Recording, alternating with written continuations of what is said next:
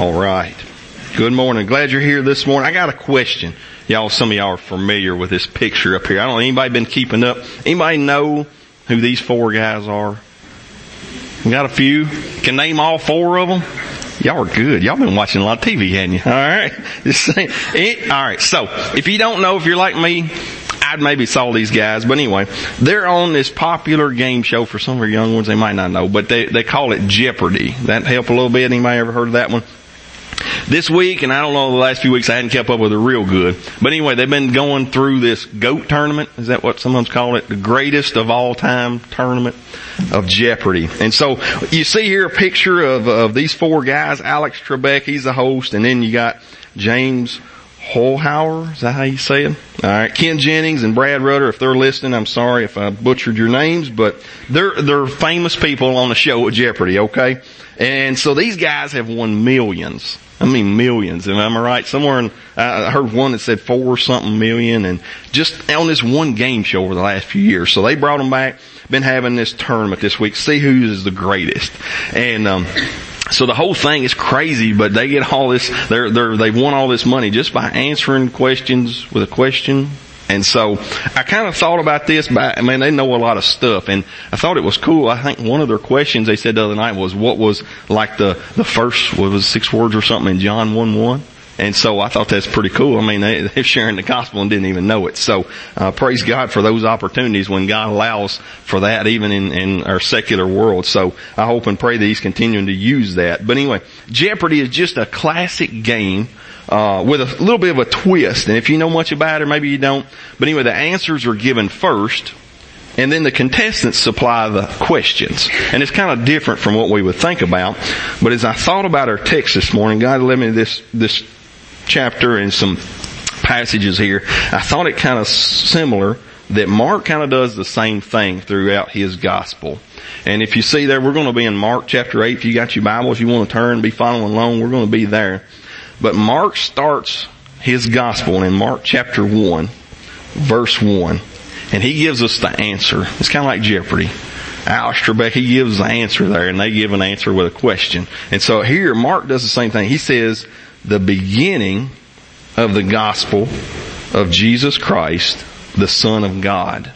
And if you study much, you know anything, or heard, or been in church, you've probably heard that word gospel before. And it's just simply good news. There's translated good news. It comes from the Greek word euangelion. And so when we think about that, that's where we get our word evangelism from. And so here we're seeing the beginning, or the gospel, the good news and evangelism of who? Of Jesus Christ. And so it's an interesting point. And I thought about that when we see this, and you can read throughout the rest of the Bible. Here Mark makes a statement, a bold statement, says it's the beginning, but we never read about the end of the good news of Jesus Christ, do we? And I thought about that, man, we have great news to share. God has never said that there's an ending to that great news. It's good news for all people, for all time. And so are we proclaiming that? And we're going to look into that just a little bit more here in a minute. And Mark here, he makes this announcement of who Jesus is. He makes up front, he makes it clear. He don't want any doubt or confusion about who Jesus is. And if you look for our English teachers and our school people, looking at it, there's no verbs, is there? It's just 12 simple words. It just makes a statement. It makes an announcement. It don't share anything about what Jesus is doing, what He's going to do. It just simply states the facts about who He is. And it shows us here, again, about just who He is. It talks about Jesus Christ. If you look back in Hebrew in the Old Testament, it talks about Joshua, the name, and it's kind of similar there. And it's saying that God saves, or Yahweh, that word Joshua, Yahweh, or Yahweh, God saves. So again, here it's proclaiming that Jesus, again, here is God in the flesh, the Son of God. He has come. And Mark makes that profound statement. He just wants us to simply know the facts about who Jesus is.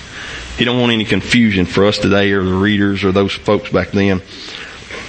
And it's kind of interesting. This is the only statement that Mark makes from his own perspective, from his own thoughts. The rest of it we're going to read, and all the rest of that book is just simply Mark writing down what others saw, Peter and specifically, and writing down those eyewitness accounts about Jesus' life, about His ministry, the things that He did. And then he presents the question about who do you say that He is? And we're going to see that here in a minute. Mark carefully arranges all these accounts just to present the facts of the life, the ministry, the miracles, and teachings of Jesus so that the readers can draw their own conclusion about who Jesus is. And we're going to see that here in a few minutes. But our title up there a while ago, But Who Do You Say That I Am? And again, he asked the readers and he asked you and I today to wrestle with that. Who do we say Jesus is? Not with just our speech, but our lives. And then we have to respond in that. Are we doing that? So that's where I want us to look at today. And Mark puts it simple that Jesus' actions, again, he just calls us to respond to who he is. He presents it and lets it for us. Mark chapter 1 through 8, just a quick summary. All this kind of cool stuff. If you like action, anybody in here like action movies, action books? Yeah. Read Mark, okay? There's not a whole lot of fluff and stuff going on in here. He just simply tells you what's going on, okay? And it's a really interesting read. I mean, there's some pretty cool stuff in here. Jesus is kind of flexing his muscles here, his mighty muscles. We see lots of things and healings. Unclean spirits, man, he's taking those away. Cleansing the leper, healing a paralytic. He's got calming the storms. He's healing the demoniac, bringing the dead girl back to life. I mean, there's lots of cool stuff happening. I mean, people can't explain it. They're seeing it, but they can't explain all that's happening. They know something's different about this guy. And so he displays for all those people and for all of us today, man, just that he is over demons, he's over disease, and he's over death. Amen. Praise God, he's over death. There's something different about this guy.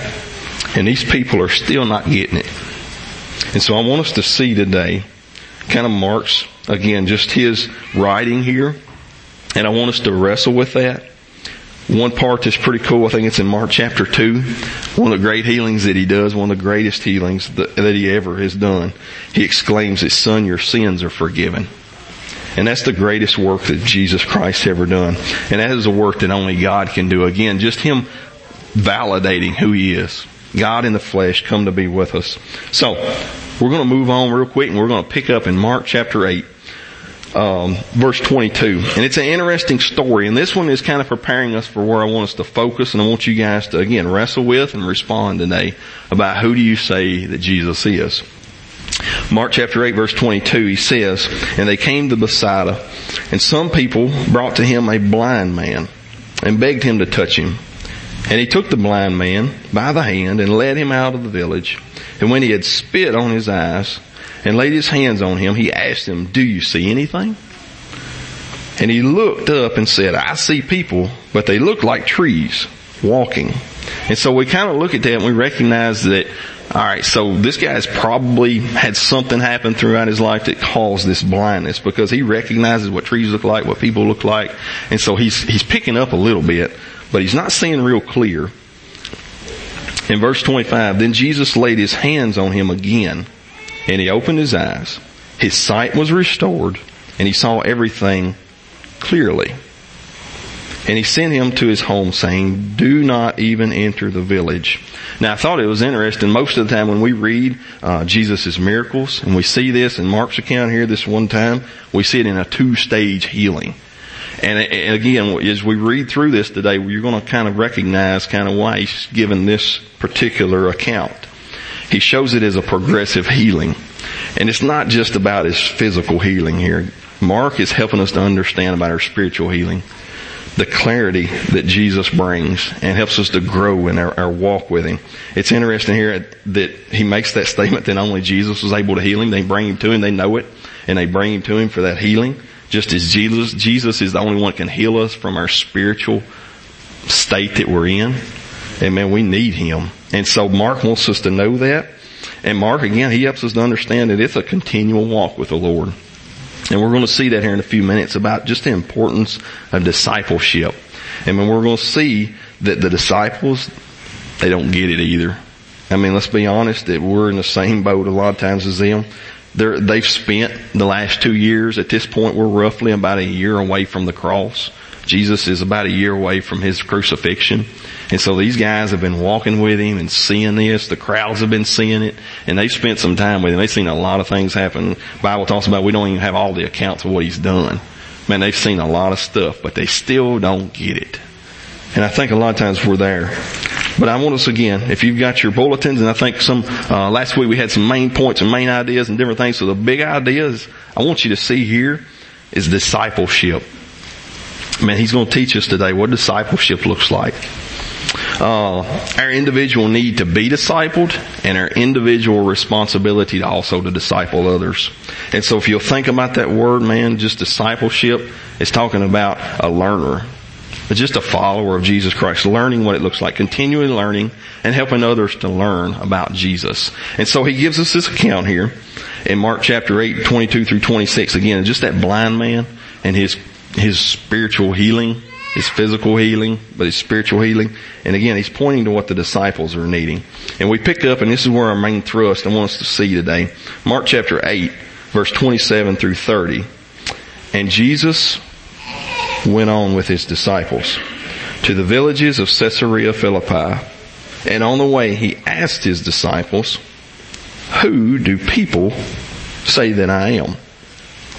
And so we think about that when we look, and again, as discipleship's kind of our main thrust, our main point today. Look at that. Jesus went on with his disciples. Now Jesus, man, he could have went and done all kinds of different things. He was a busy man. He had lots of people and lots of agendas that people needed done, and he could have went away from them.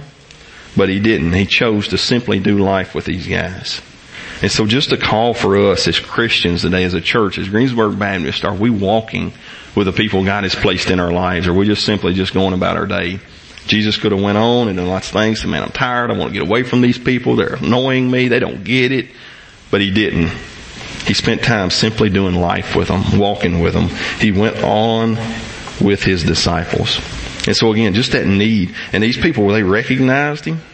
They recognized that he was special, but they still don't get it. And Jesus asked them that question, "Who do people say that I am?" Now he's not confused. He's not asking to see what is really going on, what people's thoughts are. He already knows that. He knows our thoughts. He knows our hearts. He knows our minds. But he wants the disciples here to see what's going on. He wants them really to see their own spiritual blindness. And in verse 28, he says, and they told him, John the Baptist, others say Elijah, and others one of the prophets. And again, here they've been a long time waiting for Jesus. You know, there's about 400 years in there that's passed. John the Baptist comes on the scene and starts proclaiming that Jesus is coming, the Lamb of God.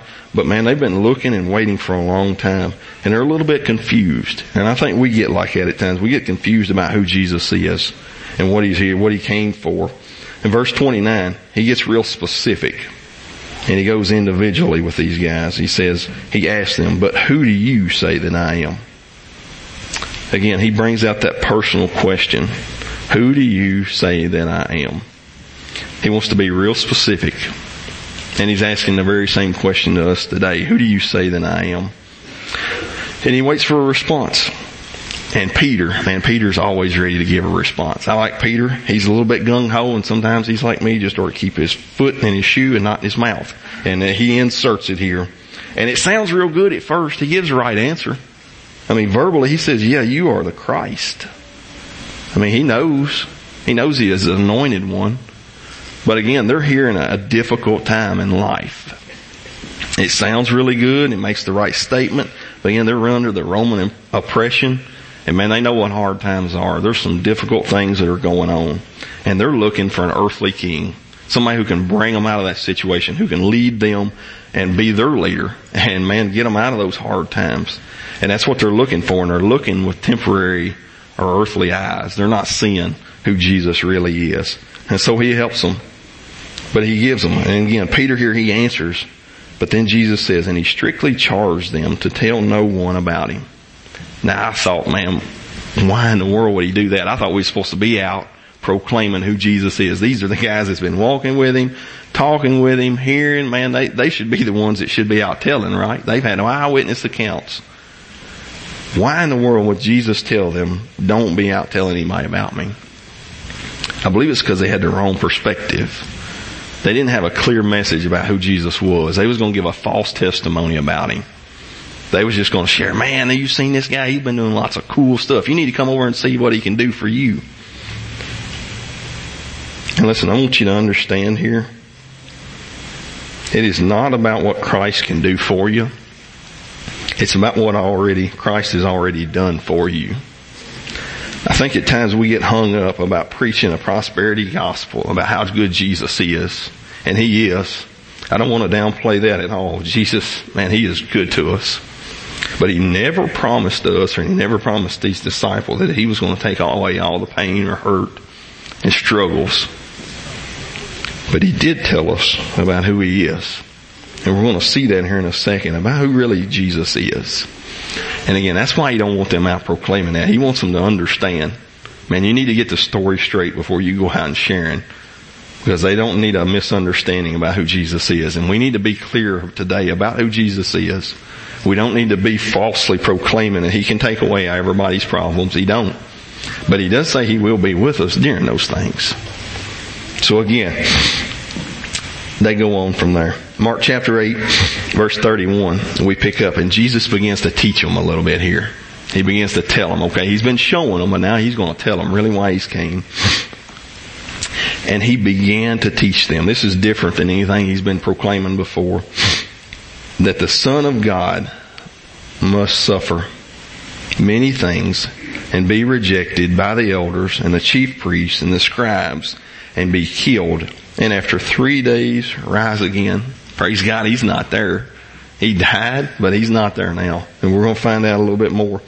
But anyway, He comes. And again, if you'll think back to that, it sounds harsh. Jesus is giving them, He's like, man, you're not getting it. I didn't come to be your earthly king. I come to die. I come to suffer. I came to die in your place and be rejected, but I'm going to be raised again. And that thing, man, must suffer. If you'll look back, I didn't write it down, don't have it up on the screen, but Matthew chapter 26, write it down on your margin or whatever, but verse 39, He must die. And we talk about that, and you'll look back there in the garden when Jesus is praying the night of His arrest before His crucifixion. And He says in verse 39, and going a little farther, He fell on His face and prayed, saying, my Father, if it be possible, let this cup pass from me. Nevertheless, not as I will, but as you will. This whole thing about He must suffer, friends, there is no other way.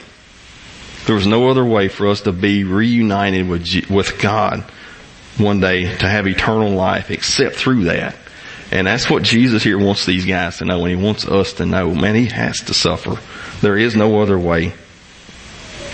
Read back in Isaiah chapter 53 again. Brother Blake, he's preached on Isaiah there for a while. He touched on this and hit this. But again, write this down in your margin. Go back and read the whole passage there, the whole chapter sometime. But verse 3 says, He was despised and rejected by men, a man of sorrows and acquainted with grief. And as one from whom men hide their faces. He was despised and He was esteemed, or we esteemed Him not. Surely He has borne our griefs and carried our sorrows. Yet we esteemed Him stricken, smitten by God and afflicted. But He was pierced for our transgressions. He was crushed for our iniquities. Upon Him was the chastisement that brought us peace. And with His wounds we are healed. Verse 6, all we like sheep have gone astray. We have turned every one to his own way, and the Lord has laid on Him the iniquity of us all. Does that make a little more sense now why the Son of Man must suffer many things? Man, just continue to read. I encourage you to go home this evening and read Isaiah 53 to understand about Jesus' suffering there. And He did it for us. Read the account there on the cross. What he took for us. And He had to do that. He had to be killed. And on the third day He had to be raised again for us. Not for His own sins. He was standing in our place so that we wouldn't have to bear those sins. That you and I wouldn't have to bear those sins for eternity. He took that shame. He took that pain, took that grief. He took God's wrath so that we wouldn't have to. It says He must suffer many things. And He did that. And He goes on in verse 32. And He said this plainly. Now we struggle with this, but He didn't want any question amongst His readers, amongst His disciples, amongst the crowd here. He don't want any question. He wants it to be plain to them why Jesus came. And Peter took Him aside. Again here, Peter, he rushes in, man. He's ready to speak. He took Him aside and began to rebuke Him. Not a good idea, right? This is God in the flesh. He knows what's going on. But Peter, again, he's looking through some worldly eyes. But verse 33, but turning and seeing his disciples, he rebuked Peter and said, "Get behind me, Satan, for you are not setting your mind on the things of God, but on the things of man." Again, how many times do we do that? And we just go through a day focused on the things of earth. I admit I do that. It's easy. We get in a rush. We getting busy. Man, we got a lot of things we want to do and get done. But here again, Peter, he misses it.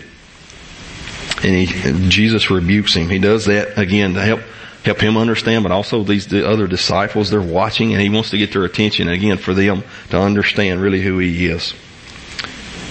And we move on there in verse 8, or chapter 8, verse 34. And again, we want to see kind of what it looks like to really follow Jesus, to disciple and to be discipled. And Jesus gives us that answer here. And calling the crowd to him with his disciples, he said to them, "If anyone would come after me, let him deny himself and take up his cross and follow me. For whoever would save his life will lose it. But whoever loses his life for my sake and the gospel's will save it. For what does it profit a man to gain the whole world and forfeit his soul? For what can a man give in return for his soul? For whoever is ashamed of me and of my words in this adulterous and sinful generation, of him will the Son of Man also be ashamed when he comes in the glory of his Father with the holy angels." And again, as we think about discipleship, look back at that and calling the crowd to him. That's what Jesus does. He just continues to pour into these guys and call them back to him. Now, he could have just went with his disciples and said, "Man, that crowd's too big. I ain't got time to fool with them." But he doesn't. Jesus calls all people. He's not going to exclude. All right. He's calling all people. He wants all people to come to him. And he still does today. He wants all people. The only exclusion he does is when people deny him. And that's what he's talking about here. To focus on this life here and not the eternal. So he goes on here and he talks about again, just whoever loses his life, to be sold out, to be fully committed to Christ. And I thought it was interesting as I read through this and studied.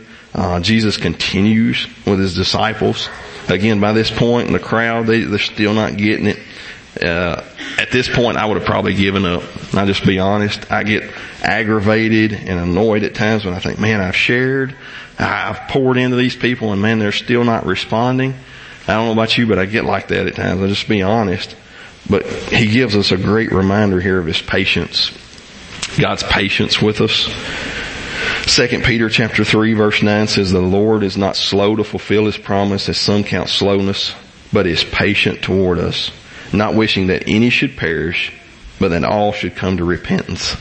Again, I believe Peter, as he's thinking here, as he's writing 2 Peter chapter 3, he's probably thinking back to some of these accounts. Man, he just didn't get it right.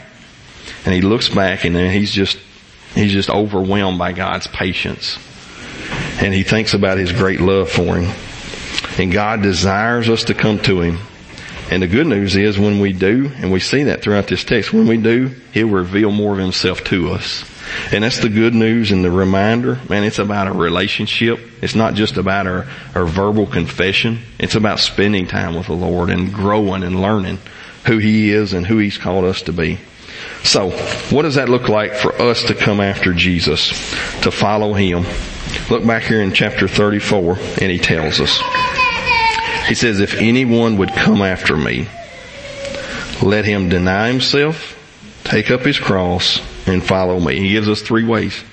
He talks about that desire first and foremost. He says, "If anyone would come after me."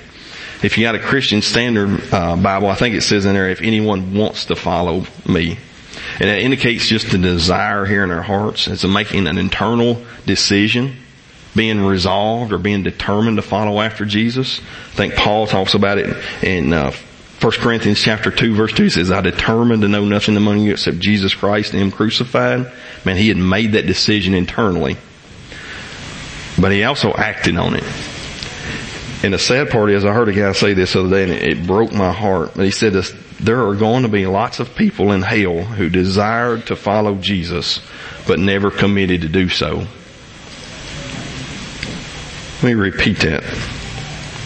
There are going to be lots of people in hell who desired to follow Jesus, but never committed to do so. How sad it is. And the disciples give us a picture of that. That blind man that Jesus healed, he saw somewhat clear, but he didn't get it right first off. They didn't get it right first off, but man, they grew in understanding of the knowledge of grace of who Jesus Christ was. And we see that by their lives. You want to read and see when they got it, man, read through Acts and see those guys got it. They give everything for him. This is not what biblical salvation is talking about, just not making a verbal confession. Guys, that is not what the Bible teaches. Salvation is about a relationship with Jesus Christ. So I want to ask you today, do you have that relationship? It's more than just confessing Him. It's living it, man. It's a heart transformation. So I want to ask you today, have you made that decision? Jesus asked, who do you say that I am? How do you answer? But then He moves on and He tells us what it looks like to move past that desire and then to put it into action. So how do we act on it or desire? He says, let him deny himself. Again, that's putting Jesus first and us second. That is hard.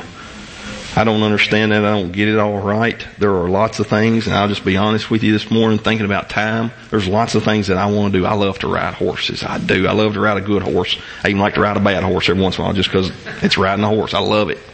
But there's times when, man, God just says, I need you to do something else. And I don't like those answers all the time. And sometimes it's even good things. Last night I was preparing. I thought, man, I'd like to be upstairs. I could hear the kids running and playing. I think, man, I'd love to be up there with them. But sometimes, man, it's just putting self second. That's what he's talking about here, denying ourselves. Then he says to take up your cross. Take up his cross. That's an action statement. That's moving past that desire, taking up our cross. And we need not to ever cheapen this statement, cheapen that understanding.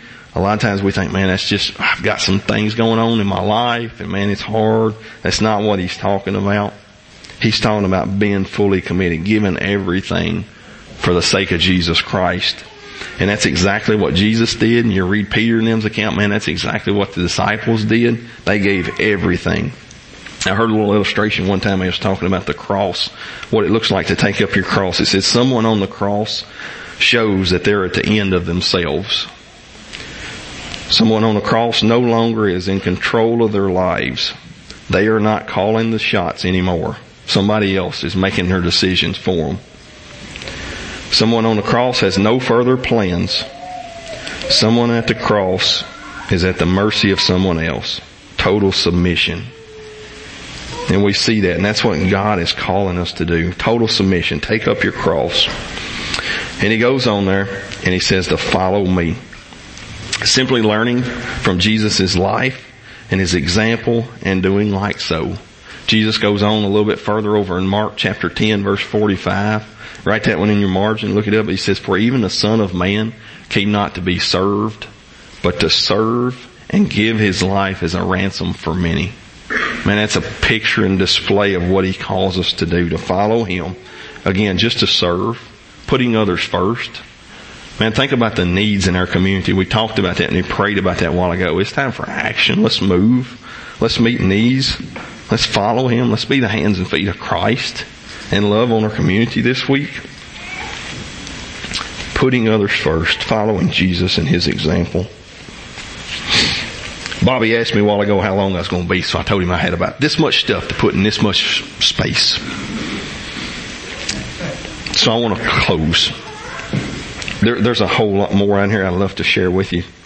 But I want us to see three quick things. So where do we go with this? Where do we go with discipleship? How do we do this? Again, I believe this whole section again is just pointing at discipleship. It shows spiritual immaturity of the disciples in the crowd. And if we're honest, we're all really spiritually immature. There's some, man, I praise God for the folks in here that are learning and growing, and then they're growing and helping others to grow. And so I want to encourage you this morning to look around. We are blessed here with spiritual, mature folks in our congregation. And they're excited to help you grow and learn. And so I want us to see that this morning, look around, and I want you to be connected. How can you get connected in our church? God has blessed us with mature believers here. And so one of the ways I believe you can get plugged in is just our discipleship. On Sunday nights and Wednesday nights, Brother Blake and Brother Todd have been sharing about their studies. And man, I hate Wednesday night. I missed out on some of that stuff. And we had a great time with our youth, but they're pouring into our adults. So if you're here tonight and you're not currently serving somewhere, let me encourage you to get plugged in Sunday nights and Wednesday nights with these guys that will pour into you and disciple. And not just them, but the other folks in that room. You're going to learn and grow from each other. That's what Bible discipleship looks like, learning from each other. Youth and young people, I want to brag on them. A lot of these guys have got it. Man, we are blessed with young people here in this room that will go out this week and will disciple other people, showing them what it looks like to live for Jesus. Not just tell them, they'll do that. They're sharing their faith, but they're also living it out.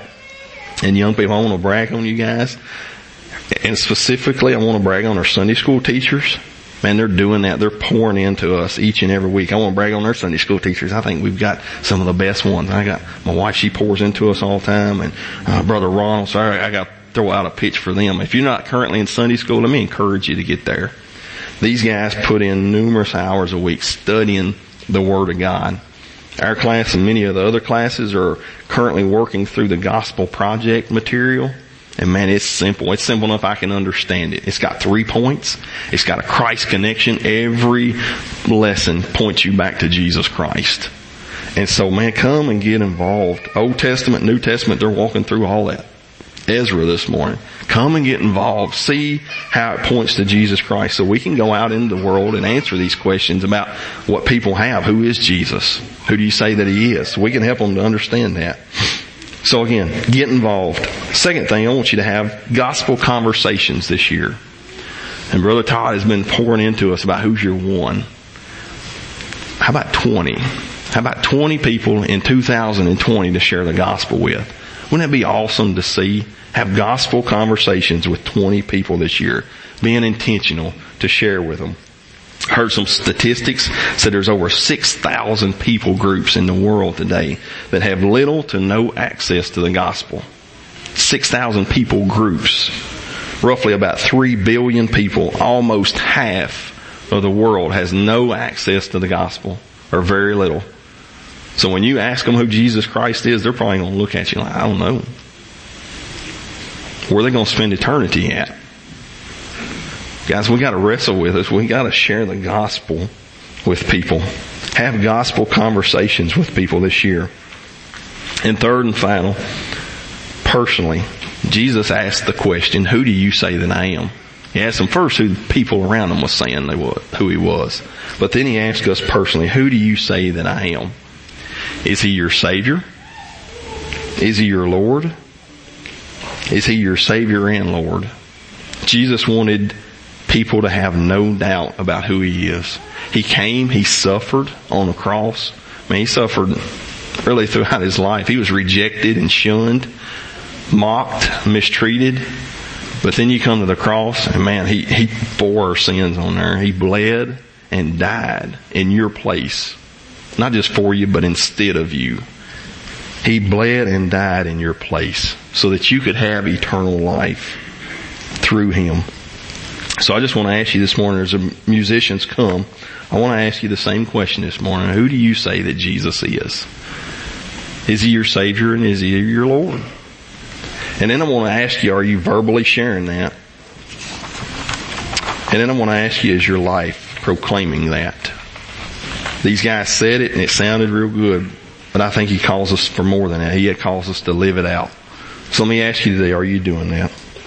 Would you pray with me? Father, we thank You, God, for Your word and just the continual reminder, God, of who You are. You came and You did great and mighty things and miracles and wonders and signs, and man, we don't even know all that You did. But God, we have testimony and proof of those things. But God, ultimately, and the greatest miracle You ever did was on the cross. And God, You stood in our place and You took our sin. You bore our shame, God, that we could have eternal life. God, You suffered and was killed. God, praise God that You're not there now. You're a resurrected Savior and You're seated at the right hand of the Father. And You're drawing people this morning. God, I pray that they'll respond. God, I pray that they'll cry out, what must I do to be saved? God, thank you for the truth of your word. God, may we proclaim that to the world that's around us. God, we love you and we thank you. Do what only you can do in Jesus' name. Amen. This is Todd Young with Greensburg Baptist Church. Thank you for joining us today. If you've accepted Christ during today's podcast, we would love to hear from you and connect you with a home church in your area. Or if you have questions regarding a relationship with Christ, Brother Blake and I would love to speak with you. Please contact us at the church office at 270-932-4495 or connect with us through our website at greensburgbaptist.com. In addition, you may visit our website anytime to access the sermon videos and podcast of any recent sermon. You may also subscribe to our podcast in the iTunes store. Have a great day today.